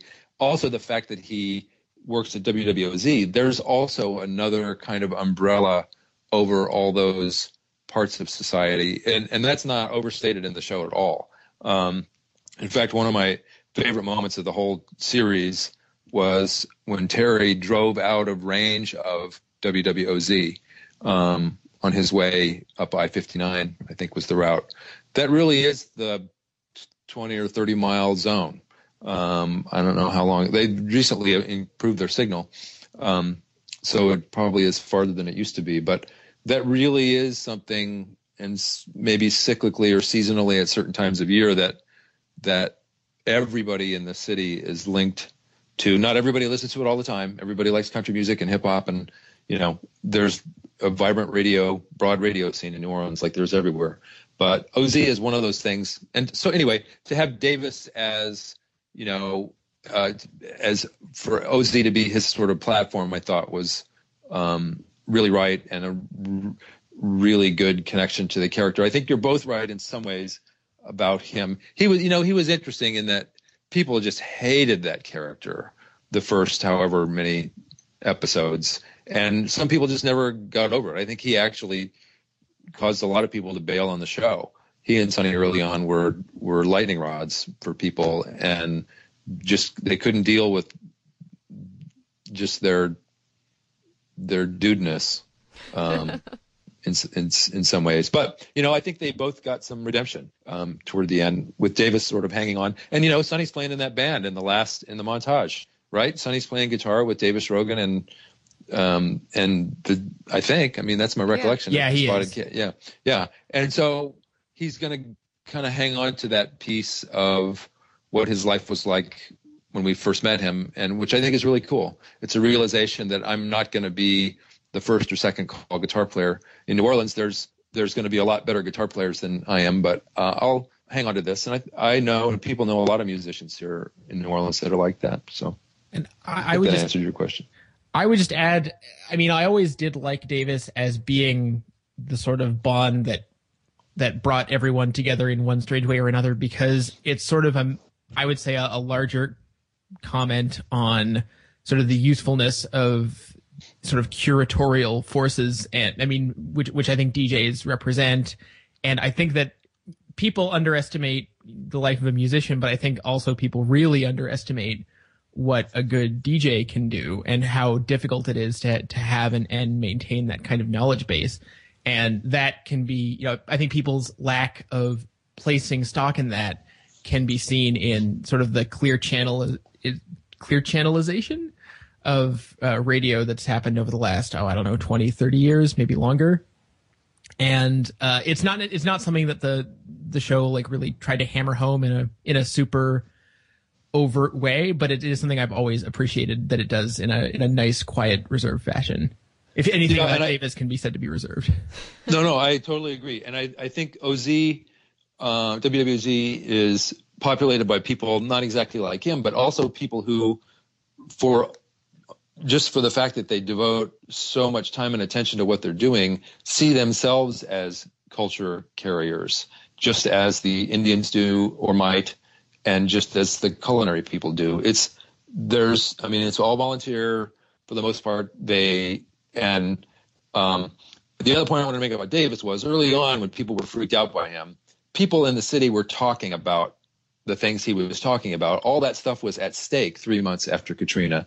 No one knew if the things that made New Orleans what it was before the storm would survive. And so people talked about it all the time. It was a conversational currency all the time for the people who were back and worried about it and thinking about it, and the people who were away. People in New Orleans were talking about those things the way he talked about them early on after the storm, because so much was in jeopardy. And so I think it was a pretty accurate reflection. There, maybe not with quite the zeal or enthusiasm, but it was a kind of conversation that people had here every day about the things that people loved about New Orleans, and that the things they knew were at risk but needed to be preserved. So he was a guy who got to say those things on the show. Well, and I can't talk about Davis, particularly in this last season, without mentioning I loved Sing, Sing, Sing so much. It's one of my favorite songs ever. I'm particularly fond of the Benny Goodman version myself, but to see that live performance of that in the penultimate episode was just made me just so happy. Do you guys have a particular musical moment from this last season that stands out for you like that? I would say I think that with the Annie plotline, they did a reasonably good job of showing the progression between the music she was already playing and then sort of the clash she had in Nashville. I think they went too far with the sort of slick stuff that she was having a problem with when they were doing this glaring autotune stuff. And I thought, okay, no Nashville country record is going to sound that glaringly autotuned. But I think that the final result is the sort of compromised position where they're doing songs that are maybe a little bit broader in terms of audience base, but she manages to do it in a way that syncs up with her style and her energy. I thought that was actually really, really well done. And of course, having Sonny there for that performance was incredibly touching. It was. Well, the interesting thing about the Nashville band is that those were real Nashville guys. I don't think I had it in any of my stories, but most of them have played with Sheryl Crow widely and for a long time, but they're Nashville based and are really ace players. That's one of the storylines that I think bugged people and Annie's vector in the show. But I also thought it was a kind of a way to demonstrate about what the escape trajectory can be for people. That's not answering your question, which I'll do right now. I loved seeing Ellis Marsalis in Treme. The patriarch of the Marsalis family and, a titan of New Orleans jazz. And I thought that was just as moving to me as the Fats Domino episode, because it was, they didn't hammer up and over the changes. It was just very understated, and he got to play a little bit. And I just think they handled that really well, and I was really thrilled to see him, Ellis Marsalis, finally on screen. Definitely. And another standout for me, I like that they saved Dr. John for the finale. There was a real sense of, everybody enjoys Dr. John. We're going to put him in the finale. Yeah, absolutely. And it also it paid off I don't remember what episode it was where Antoine was possibly considered for a Dr. John gig. I think it might have been in the first season. I don't remember. But that was sort of a callback payoff to a series long kind of quest for him. And that sort of showed, just like his second line jam session sequence sort of showed that he wanted to keep one foot in who he was, even though as his new life was kind of proceeding with the band kids. So it showed some progression, but it also showed some stability in the New Orleans that he knew. Definitely. So that's why I love the Dr. John sequence too. And I would say that sort of motif of people coming on these, I guess this place of compromise where they've got one foot in one world and one foot in another, I think it stretches to the whole show as this theme of rejecting absolutes. None of these characters ends with, the easy thing to do with Sonny, of course, would have been to have him die in a ditch somewhere because he never got over his problems. But the harder thing to try to dramatize is getting over that and getting to a new place without losing what came before. And probably that sense of trying to dramatize something much more nuanced and realistic is what cost the show viewers in the first place. But sticking to their guns like that in the finale and sort of rejecting sort of more overt senses of closure, I think was really brave. And I would say that this whole last half season kind of felt like one long episode to me. It felt like a stretched out version of The Wire's finale in a sense, where it didn't have that same sense of sort of cycles, but it did have that same sense of life goes on and New Orleans keeps being New Orleans the same way Baltimore keeps being Baltimore. And you've got an equal mix of stasis and change, and that's how it is. You live with it. They had a real interesting compositional thing to get to exactly what you're saying with the 5 episodes as sort of a piece, is that they jumped in history. I mean, we started in episode 1 of this season, and LaDonna and Larry were already done. And Jeanette was already out of Desautel's and starting her new place.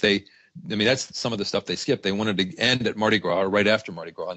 And that's sort of what I think that kind of compression gave it the 5-hour, 1 episode feel. I think that's a really great observation because it did feel like that. It did feel the way the arcs worked for the characters through those 5 as sort of one extended episode. I agree. I agree with that, actually, that sentiment. As much as I would like to talk about some of these other characters, and before we run out of time and I forget, I just got to mention with Antoine that storyline with the students, and that just about killed me when I found out that was based on an actual thing that happened. It was incredibly powerful, and I can't imagine what that was like to watch for people who actually knew those real life students. Do you have any thoughts on that element of Antoine's story and also theirs? Yeah, it's actually based on Keith Hart, who plays Mr. LaCour. I think that's how the name is pronounced. Who plays the other band director who leaves Antoine to take these kids. All of that actually happened to him. A lot of Antoine's character is based on several different guys, and that happened to him while they were shooting this show. And so that was one of the kind of breathtaking moments in the series for people who are watching locally, because and I think I linked to several different stories that showed witness intimidation or elimination as being one of the one of the compounding problems about New Orleans crime. And so I just thought that it was just incredibly sad, but also incredibly real. The other element that we got to make sure to talk about, because we've been talking for almost a half an hour, and we haven't talked about Albert at all, or really LaDonna. What did you guys think of the handling of that storyline? And for me, we got to the second to last episode, and he dies, and I was surprised, but then realized I shouldn't have been, because it feels so much more. I kept waiting for the big emotional final scene that characters who are dying of cancer always get on television. And then of course that didn't happen, and I realized, wait a second, this is Treme. This is not television. This is Treme. This is they were never going to do a big emotional final scene. His big emotional final scene was going to see Delmon play at New Year's. And so I thought the handling of that was actually really beautiful. Well, I would say that the way that this half season handled Albert and LaDonna and their relationship and his death, that whole aspect of it really reinforced the feeling for me of that this season felt more like an epilogue than like a really long epilogue rather than another proper season. But my favorite thing about that whole plot line was the way they handled Delmond and his promise to his father that he was gonna don the uniform and make that walk, and then what actually ends up happening, followed by his conversation with his wife about how they're going to handle the raising of their child. I think that was one of the most beautiful illustrations of again that sense of staying true to yourself while living your life in a realistic fashion that is acceptable to you personally. And I thought everything about that was, again, not conventionally handled, but very realistically. Yeah, my favorite thing for Albert was when he went out with his daughter to look at his old neighborhood. I didn't know until way after, that it was actually based on Paul Boyer, who's a radio personality in New Orleans. His daughter, Lindsay Boyer, did the blogging, the official HBO blogging for the show this season. And George Pelecanos went out and talked to Paul Boyer about where he grew up. And it was that they went to that neighborhood and told stories that Paul told George about what life was like when you had to take the Elysian Fields bus and there were segregated sections on that bus. And I mean, that's just like completely right, exactly from a personal history of growing up in that exact neighborhood. And to use that as a way to allow Albert to sort of say goodbye while he was still strong and still himself, to me, that was sweet, bittersweet, and a great way for him to sort of say goodbye to his city. And you're right, they didn't play pound up and over the changes like a drummer hitting everything too hard on the one. He sort of got to fade away a little bit, and that put the emphasis on the characters, the people around him. I thought it was very much like real life, and also not something that TV does very much in how they portray the last part of the journey for people and the people around them. And I thought it was really real and sad, but also life-affirming in a lot of ways, because the culture that meant so much to the chief was going to continue, and he died knowing that. And whether it does or not, whether Delmond ends up in New York and really doesn't spend as much time in the tradition as his dad did, and I don't think you can say from how the show ended what that's going to be. But yeah, I agree. And of course, Candy Alexander, majestic all the way through, and one of the great performances on TV of this era.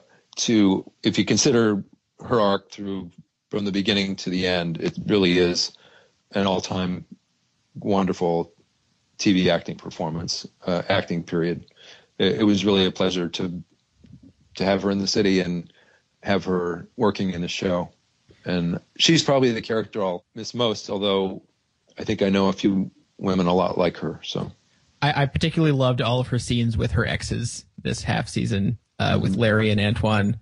None of them had a false beat in them, particularly her first couple scenes with Larry. The first one is just so full of bitterness on his part, and later they sort of come to a détente that's a little bit more pleasant. And I know something about that, so I guess that helps. But unlike many of the other sort of more New Orleans specific aspects, but yes, you're absolutely right. She was killer all the way through. LaDonna and Larry were like one of the real treats of this show, and how they, from different worlds, related to each other through this whole thing to the very end, I thought was one of my favorite things about the show. Do we have any other thoughts about the finale specifically before we wrap up here, or the final season? I forget who it was writing about Deadwood, and they have that sequence of thoughts about where the show ends for them as opposed to where the show actually ends. And I was thinking about that in reference to Treme, because it actually has an ending, unlike Deadwood does. But I was thinking about where where I leave characters. And I think, for instance, with Albert, that incredible moment at the New Year's Eve party where he's just bouncing left and right and he's so happy, like the happiest we've ever seen him. Like that to me is sort of, in a strange way, my concluding image of Treme, and certainly for that character, but of the show in general, because people think of it as a dour series because, I guess David Simon is sort of considered the auteur of the show, even though he's only the co-creator, because he's one of the most vocal sort of executive producers around. And, he has this muckraking persona and I guess reality. And so people associate the show who don't necessarily watch it with sort of dourness and cynicism and negativity, but that's really not what the show is at all. Or at least it's only a small part of the show. And I think the many sort of grace notes and like small happy endings we get in the finale are reflective of that too. You couldn't imagine most of those sort of happy moments ever happening on The Wire, and we didn't get them on The Wire. So I would hope that people who come to the show now and don't get The Wire don't hold it against it. Yeah, this is a finale of happy endings. Everybody gets, at least in some way, a happy ending, and yes, maybe that's uncharacteristic of what the show's been, but I didn't care because I really like all these characters, even the ones I don't really like. I really enjoyed watching them over the course of the series, so I was glad that Jeanette got her name back, and Terry might be leaving, but at least he's gonna be with his sons. Like, everybody gets something good in this finale, and maybe that's not the most identifiable or characteristic thing of Treme, but I didn't care. Yeah, there's a lot of expatriates who are living in places like Indianapolis who can totally relate to how Terry feels about the city still. And I was really pleased with the final season and the finale because, to me, it completed satisfactorily what I think the show was intended to do, which was to be not 3.5 seasons of a TV show, but 36 episodes of one piece. And I mean, we'll see. The complete box set comes out at the end of January, and I think the creators were glad that they got to complete, maybe in a truncated way, what they set out the power of the narrative to be from the beginning. And so I'm glad that they got it and that they got to complete it in a fashion that does complete what their original vision was, which was to show some characters through the recovery timeline for some period of time, get at all the issues, get at the crime, get at the corruption, but also get at the moments of grace that that on the whole balances out what life is like in New Orleans. So I thought the last glimpses of all that gave us all sort of a satisfactory conclusion to what began with that, the second line back after the storm, the one where Davis thought he heard rebirth out the window. So I was on the whole really pleased with how it concluded. The only other element of the finale that I want to make sure to mention is, because it is on the whole a really satisfying, very happy finale for me, I just about lost it at Mardi Gras when those shots fired. I was like, they're gonna do it to LaDonna again. No, right. I was like, oh my god, that was the most anxious I've been watching a show since probably Breaking Bad. And so I had to, very effectively done, tip of the hat to the Treme people, because that worked like it was supposed to. Had to mention that. Now, we only have a couple minutes, but any thoughts on the series as a whole, outside of our discussion of season 4? Obviously, we're all fans. But, I guess one final, if you guys want to do it, one final pitch for why people should watch Treme. I'll be real quick about it because it's simple to me. The concluding names on the screen of the musicians and people who were on the show but who died during the making of the show, including David Mills. There are performances preserved in Treme that I don't think would have existed. Final memories of some great people, and that goes for all of the musical performances, which preserve all kinds of musical genres. One of the things in the complete season box set is all of the full-length performances, I think 15 or so songs that were recorded for the show, and some that are even sort of extras that probably are worth the price of the the box. Some of them are in genres that I don't necessarily love, but there's some great musical performances that and performers who will be remembered for a long time because Treme came to New Orleans and made a movie. So that's sort of, I think, my final thing I'm grateful for. Simon? Well, I mean, how many shows have we shelved, Kate, at this point? A lot. Almost 100? Yeah. Or maybe 75, I don't know. And I think it says something that Treme isn't really a whole lot like any of them. It's a little bit like The Wire. It's a little bit like other things here and there, but its DNA is mostly unique to itself. And I think if you need no other reason to watch it, I think for people who think they've seen everything, or for people who have preconceived notions of what sort of pop culture representations of musicians or political intrigue or society in disarray or et cetera, if they have whatever those preconceptions are, I think that they're shattered by this show. And maybe it's not necessarily a show that's going to hook you immediately. I think it has an extremely unusual rhythm, as we all know. If you can get into the idea of a show that is driven not by plot but by ideas, I think it'll make you reorient yourself as a viewer in a way that you didn't even know you needed, or you didn't know you were interested in. And it's always those unexpected pleasures that are the ones that stick out in my mind. So hopefully that's true of future TV viewers as well. Yes, it's a show of ideas. It's also a show of emotions for me. So that's they're these great characters, this great musical performance, this great examination of art and culture and history and all sorts of other things. But it's also incredibly truthful and emotional in its depiction of all of that. And the word you said earlier, Dave, was grace, and that's what I guess what I will take away from Treme. Just a respectful, truthful, graceful depiction of a part of life and a part of the country and the world that we almost never see. So thank you, Treme people, for giving us such a wonderful show. Dave, thank you so much for coming back on the podcast. Where can our listeners find you online? NOLA.com/TV is where all my TV stuff goes. And then there's the big repository of Treme stuff, which is at NOLA.com/Treme-HBO. And that's all 4 seasons of profiles of the creators, behind the scenes, plus the actors, plus all of the Treme Explained pieces that sort of tie together all the minutia. And that's all still there. I really enjoyed this. Thank you guys very much for letting me do it. Absolutely. We'll have to get you back on sometime to talk about a show other than Treme. There are other shows, so we'll have to make that work. Thank you again, Dave, for coming on. Thank you, everyone, for listening. We'll be back next week with another episode of The Televerse.